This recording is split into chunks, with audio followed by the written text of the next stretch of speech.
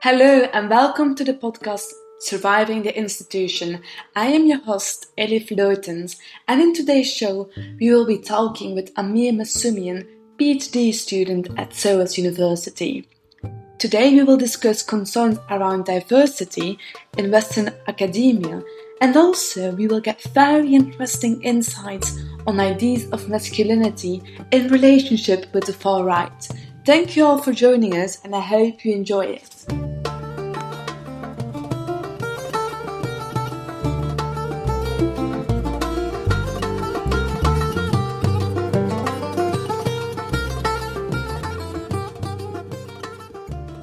Amir, it is so lovely to have you here today.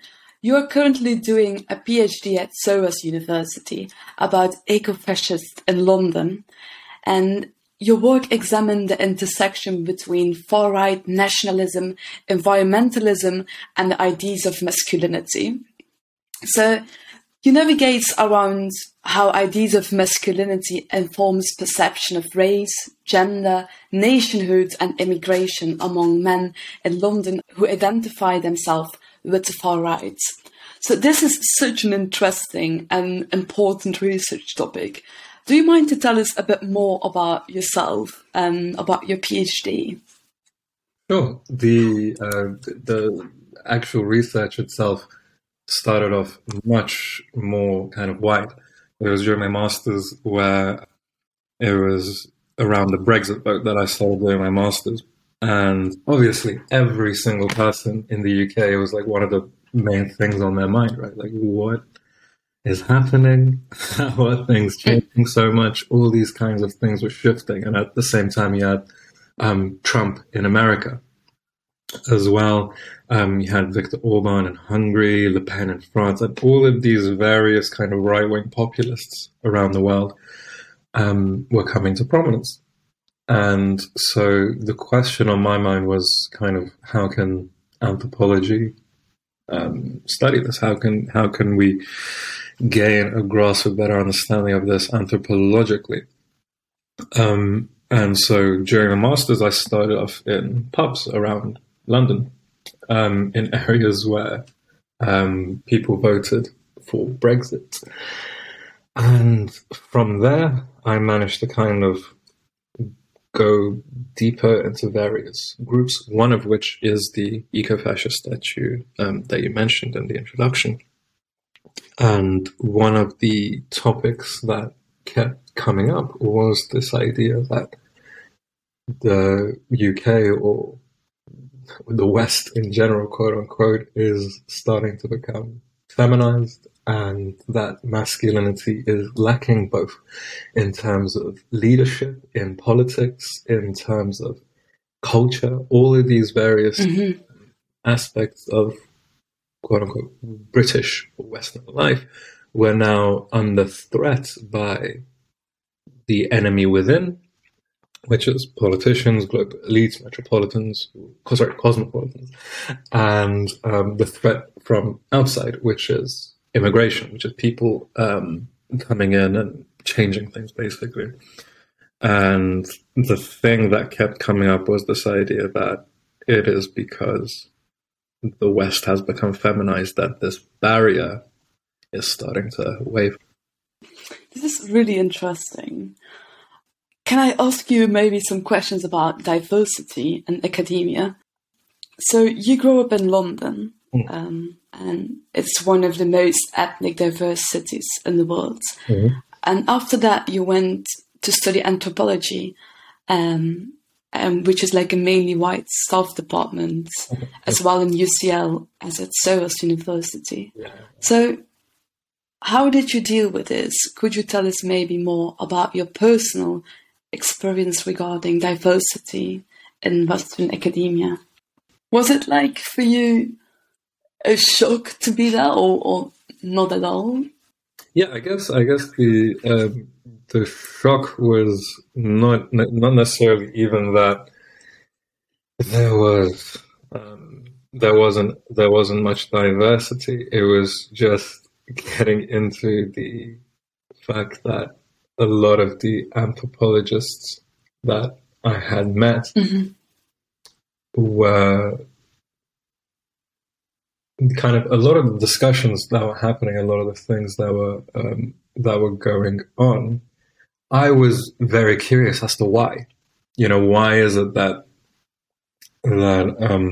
you're curious about this? What is it that makes you fascinated by whatever it is that you're studying? And one of the things that I'd noted is that people who were not white often studied, quote unquote, themselves, right? So if you're like, if you're someone who's Armenian diaspora, the chances are that you're going to be studying either Armenians in wherever you come from or Armenians in Armenia. Yes, exactly. That kind of then in that sense, anthropology becomes this kind of practice where you're kind of trying to get closer to, quote unquote, yourself. You're trying to find certain aspects of your own culture, or to a variety of reasons, I guess. But often I found that people who are diasporic would kind of try and go back to that rooting, essentially, or that perception of rooting. Mm-hmm. That was really interesting to me, because why it is that people do things was quite interesting. You have people who thought, I'm just going to study people in Uganda, for example. I'm going to study people in Indonesia, right? Mm-hmm. What was really fascinating for me was that, isn't it interesting that anthropologists just study what they're curious about, but there's not enough, in my opinion, there's not enough study as to why they do it. What is it that drives the curiosity? And I think within Western academia, or in social studies in general, there's always been this historical take of going to other places and writing things down. Mm-hmm. Essentially, write something and report back, essentially, which is really interesting, right? So you have a nation that you see people go outside of it, go into these various countries, and note down how it is that those other people are living, and often having kind of archives that even the people themselves who are being studied may not necessarily have, and just kind of coming back, and then kind of and one of the things that is often quite interesting is in the realm of music, for example. A lot of music in the world is not based on notation. It's based on a sonic tradition where it's kind of passed down. Your master teaches you, it teaches the student through playing, and it's Mm-hmm. through this kind of sonic history that these sonics kind of move on. And the study of that is to kind of go there and then kind of figure out what notes are being played. And when you map that onto writing and text, then it's kind of like, wow, you're taking this kind of this people, this culture, and you're putting it in text form to be studied and analyzed for whatever purposes. And whereas, and that was the question that always came to me was, okay, so as someone who is diasporic, who are you writing for? Do you see what I'm saying? Because a lot of people write because they're curious. A lot of people write or do research because there's this kind of there's a curiosity as to why it is that where does the information go, and how is the information used? How is the information utilized? And for me, that was something that was not as interrogated as I would want it to be. Essentially, that was the main thing that was quite interesting to me. Why are you studying what you're studying? I think that there's always this kind of artistic freedom that's been given to anthropologists that you don't really question it. You don't really poke around to see, what is the impetus, what's the drive here. And a lot of the times that one has to be aware of how it is that information is being used, Mm-hmm. that's the aspect that I found quite puzzling. Is the why? What is the drive that has this? And I feel like everyone talks about this, but what I would be really curious about is an anthropology of anthropologists.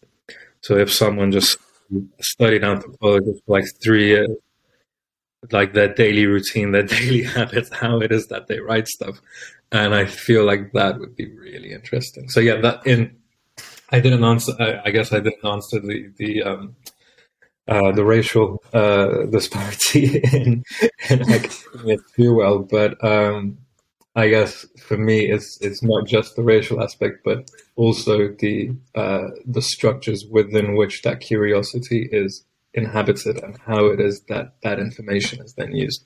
That's interesting to me. Yeah, it's more a holistic view on it, I guess. But then, like, was that one of the specific reasons why you choose to study at SOAS University? I guess, yeah. UCL Anthropology is an amazing department. Because you did your bachelor there, if I'm not mistaken. But I did my master's there. My supervisor was Ashraf Hook, amazing anthropologist. And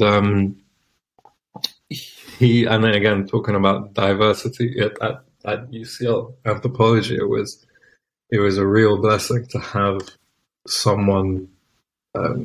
We didn't share the same background in an ethnic sense, but he was someone who understood being diasporic, living in London, and that already meant that I had felt that anthropology was more for me. It made it possible, essentially, and I was like, okay, I can definitely see myself.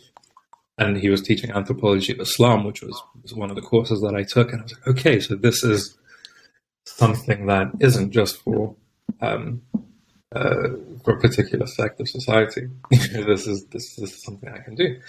And the reason for SOAS was because of the fact that I felt like it was a much more critical space, in a sense that the kind of conversations that I could have were completely different to the ones at anywhere else. And that's true. I genuinely believe that. I think that at SOAS you're it's a bit of a melting pot, right? Absolutely. Anytime you're in the JCR, you're not just surrounded by your own cohort or around other anthropologists. You're constantly rubbing shoulders with people from all over the world, all different experiences and different disciplines. And that means that you're never ever fossilized in your own perspective and your perceptions of things. So when you tell them, oh, I'm researching this, they ask the questions that you're not going to hear anywhere else, and I think that was the main decision as to why I chose SOAS, and theoretically it worked, practically it worked out as well, because that happened. I met loads of people who came in with these incredibly diverse perspectives. What's so beautiful at SOAS is, personally, I find that there is place for knowledge production that is open to epistemic diversity rather than the classic universities, where there is like an endless production of theories that are based on European concepts. So that I kind of feel very it's a place of home, SOAS University for me, I guess. That's wonderful. But do you actually think that you could do a PhD in a more traditional university? That's a good question. Yeah, I think so, but mainly because I guess it's. I think with whichever institution one's in, there's certain rules, certain procedures, certain cultural norms that are specific to that institution, which one adapts to inevitably.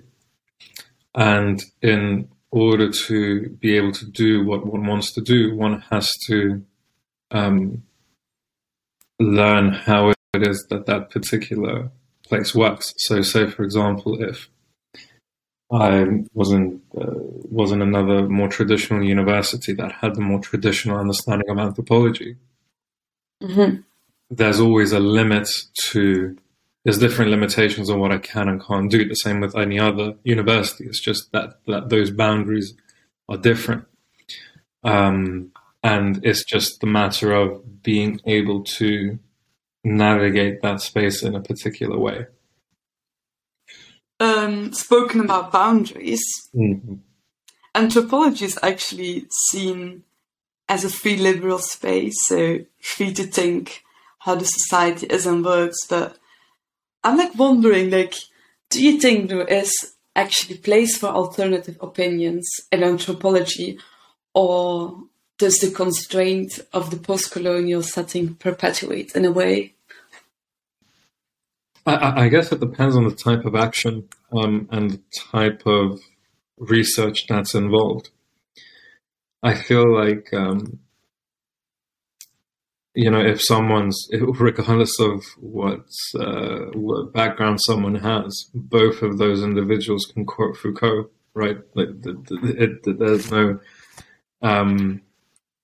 The only time that difference is shown is when people bring in, as you said, these different epistemic perspectives into play. And I feel like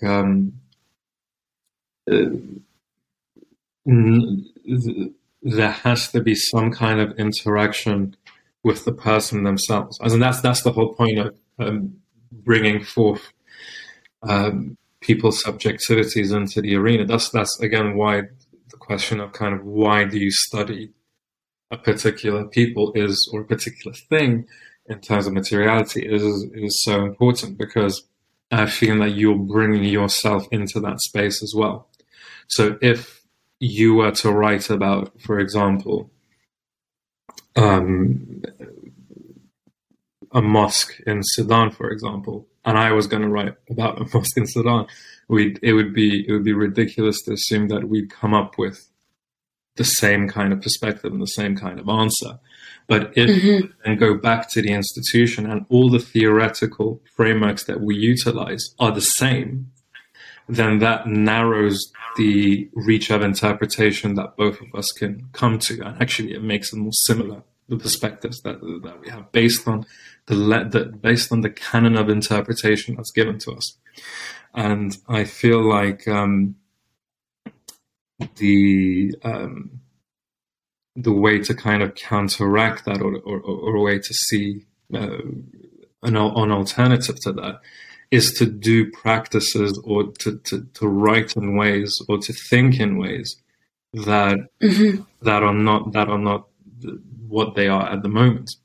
Yeah, and that's all up to the ethnographer and the anthropologist themselves. You can't kind of have a focus group and talk about it. It's just the way in which you relate to the participants, the way you do the ethnography, and the way that you interpret it has to have your own kind of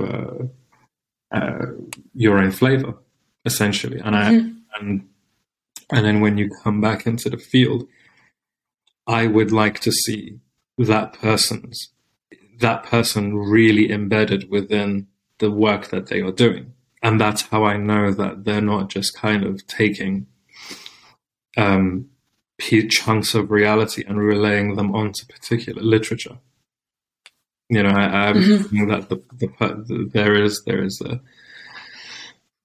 thinking that there's a type of ethnography that Elif can do that based on your own perspective and your own relationship with the world. And the more you bring that to the table, the more interesting ethnography and the more interesting interpretation and the more interesting conversations you're going to bring. And that, for me, is the decolonial space. It's essentially breaking away from a rigid typeset of understanding of how one interprets something. But this doesn't mean that one doesn't study anthropological texts. I feel like the reason you study anthropological texts is to ensure you don't fall into those traps. You know, we are all susceptible to certain traps, essentially, to solidify and do violence upon the people that we are studying. And to study past violence is often a way to ensure that that is negated. So, spoken about certain traps and decolonial spaces, anthropology is actually so intertwined with colonial knowledge production. Yeah. Like, what I was wondering is, can you, in your own research, can you see ethnography still as a critical methodology when you're studying white nationalists? Yeah, absolutely. Absolutely. I think it's so as I said before, there's a certain violence in text where you're studying a people and you're writing and you're transcribing the interviews, you're writing your experiences down. And that creates a kind of snapshot of a particular perspective. It creates a snapshot of a particular realm. So if for a pub, for example, the pub's an ever-changing place. It's never static. It's a constantly moving space. And when I write about the particular pub, I can kind of fossilize it as these are what these people think, and that's it. Case closed.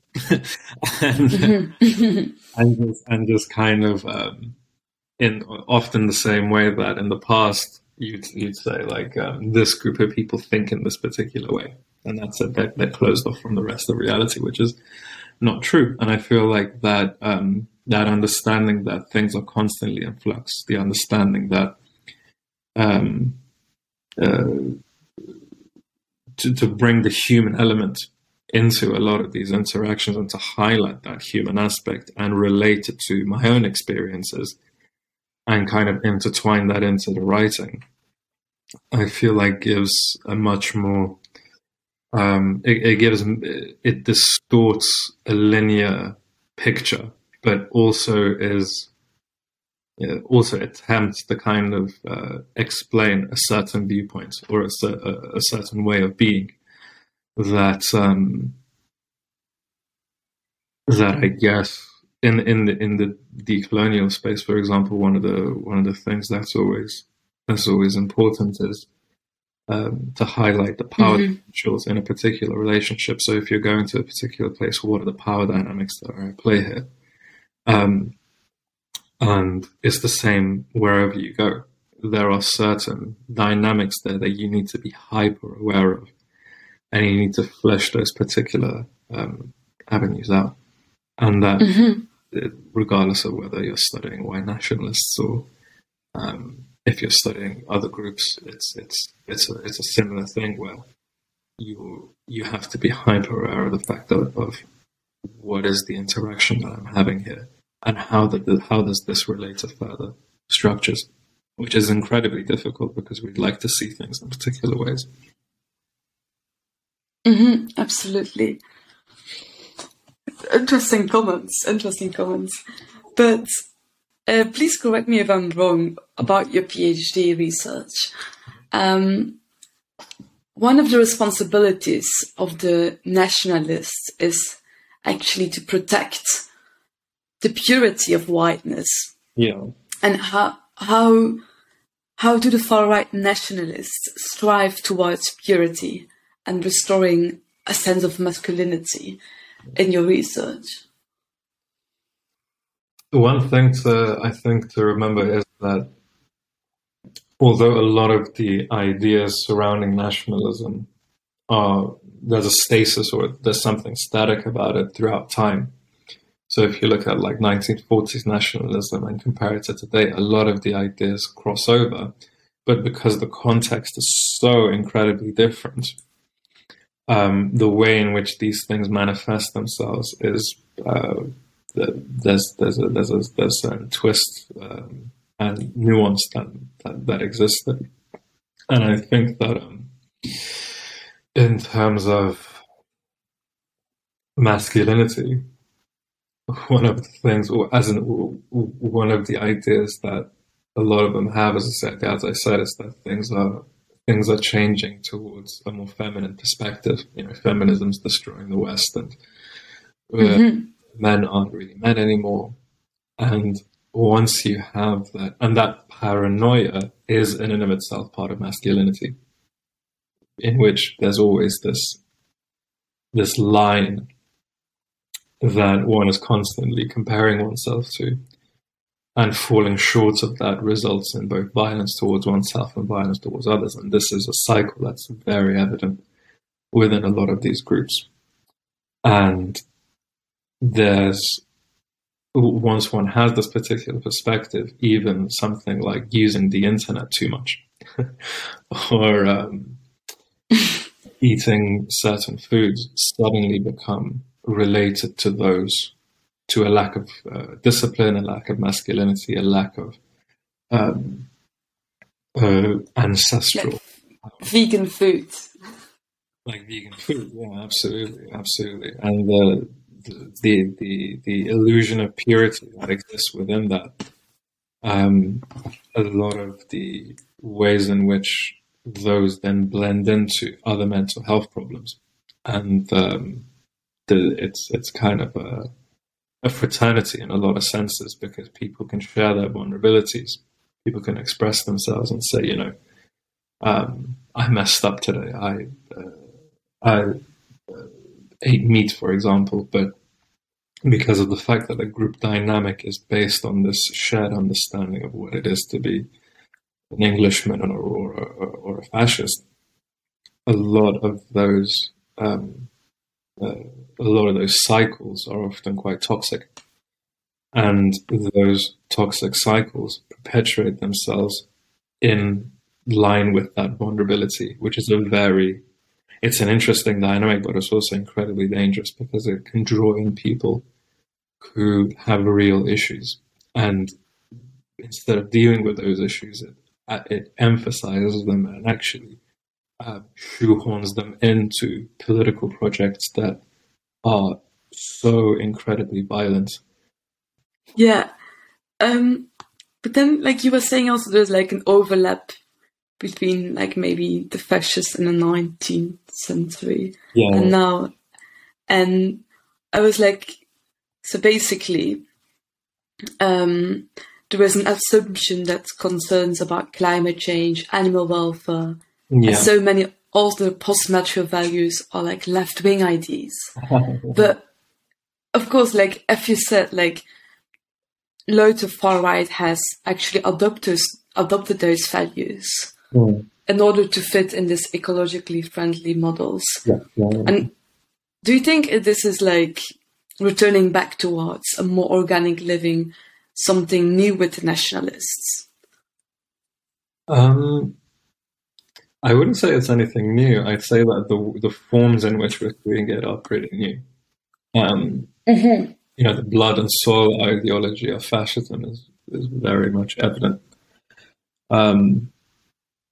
There's the idea of people being from the land, and that there's a spiritual connection between individuals and the land from which they come from. Yes. This intertwines itself with a very pernicious idea then that if you're not white, you're kind of unnaturally in a particular place. That there's certain quote-unquote laws of nature that are being crossed, and that's one of the things that nationalism it does very well, is that it naturalizes language. Everyone knows, for example, that if you touch fire, your hand's going to get burnt. Everyone knows this. But then it's a very clever rhetorical technique where you take this particular metaphor that is acknowledged universally and then latch it onto things that are social. So to say that, the reason in which immigration is a disaster in a Western country, for example, has been shown in this particular region or this particular area, and that's us getting our hands burnt. Now we can carry on with immigration and go into fire more and more, or we can learn this lesson and actually just expel the fire. And this is a very naturalizing kind of language, in the same way that you have motherland, for example, the gender dynamic between land and the children of the land. All of these things aren't real. They're just very poetic ways of phrasing particular social aspects. But because of the rhetorical force of a lot of eco-fascist thinking, they are embodied as something that if you disagree with, then you are yourself an unnatural being, and that you're working against nature. And of course, nature is the greatest force. Yeah. But then you also get very close to those white men who called themselves traditionalists. Yeah. So as a person of color, was it then hard to gain access in your fields, if I can say it? Yeah, absolutely. There's an advantage and a disadvantage. There's a film. I can't remember the name of. I'm so sorry. It's a movie about this this undercover police officer who goes undercover into these white nationalist groups, and but they're football hooligans as well. And this man is Pakistani, the person who goes undercover. And there's a fantastic scene in the police changing rooms where his colleagues are being very racist towards him, saying that he only got a promotion to this position because he's brown. Of his race. Yeah. And there's some conflict and hostility there. And then the boss comes in, and then the racist police officers leave, and he's left there with the boss in the changing rooms. And then he's just so frustrated with everything. He's like, "Why did you give me this assignment?" The boss goes, "There would never be they would never in 100 years think that the police would send in a Pakistani man to go undercover because they think we're all racist." And there's kind of an irony there. Absolutely. But there's that kind of play of like if someone was there to just to go undercover or to kind of to dox them or something like that, it would be very unlikely that they send someone like me. So it wasn't at all a danger for them. It's a lot of the my interactions are very much trial and error. So even though my writing is very linear in the way that I met people, the vast majority of people that I spoke to didn't choose to speak with me. It just so happens that these are the individuals that did, which also affects the ethnographic encounter. Yeah, and I can also imagine that for example, within anthropology, that there is always kind of a danger to justify someone's behavior and neutralize it. And like in your case, were you never scared, like, oh, I can make the far right seem less dangerous? Oh yeah, absolutely, absolutely. And this is a constant conflict between anti-fascist groups and anthropologists and sociologists, because there is there's two sides of the coin, right? On one hand, there's a danger of almost too much empathy and too much kind of nuance and neutrality, and being like, well, we have to see both sides, and that often you may become a puppet essentially for very nefarious means. And that is often the danger with neutrality, is that you're essentially saying that I support just no one, and by that you're supporting power. Then there's the other side, which is that these people aren't even human, that we should reduce them to the worst of the worst. And it's hard to find the balance. And it's incredibly hard to find the balance. And there are, even within the ethnography itself, there's certain times where I feel more closely aligned to one or the other. But as an anthropologist, the issue, the quote unquote issue, is that you have an ethical obligation here. You have, I can never write in my writings, this person lives in this place, because anyone reading that, it produces risk for that person.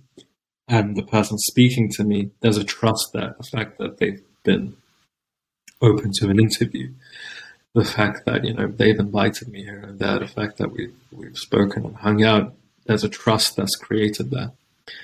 Absolutely. Which, on the side of the anti-fascists, the anti-fascist activist goes in and they have a hidden camera or a hidden microphone, and they try and basically get all the stuff from them and then expose that and then ruin that particular platform, which I completely support. I don't think there's any issue with that. It's just that I don't think there's one way or another. I feel like the utilization of both these methods is the right way to kind of produce some kind of antagonism towards these movements. Yeah, and I was wondering, after your research project, was it hard then were it still possible to see them and go to the pub and catch up? Or they become friends with you? It was an odd one because I haven't seen anyone since the lockdown. So the lockdown really changed things. It really altered relations, and I would say no, I haven't seen anyone. But the interesting thing there would be to if someone is I don't know, if someone wants to do this kind of research to kind of find out what post-lockdown pubs are like. I think that would be interesting research topic. Absolutely. So I want to thank you for this interesting conversation. It was really an honor to have you as a guest today. My pleasure. Thank you for this, Anil. No worries.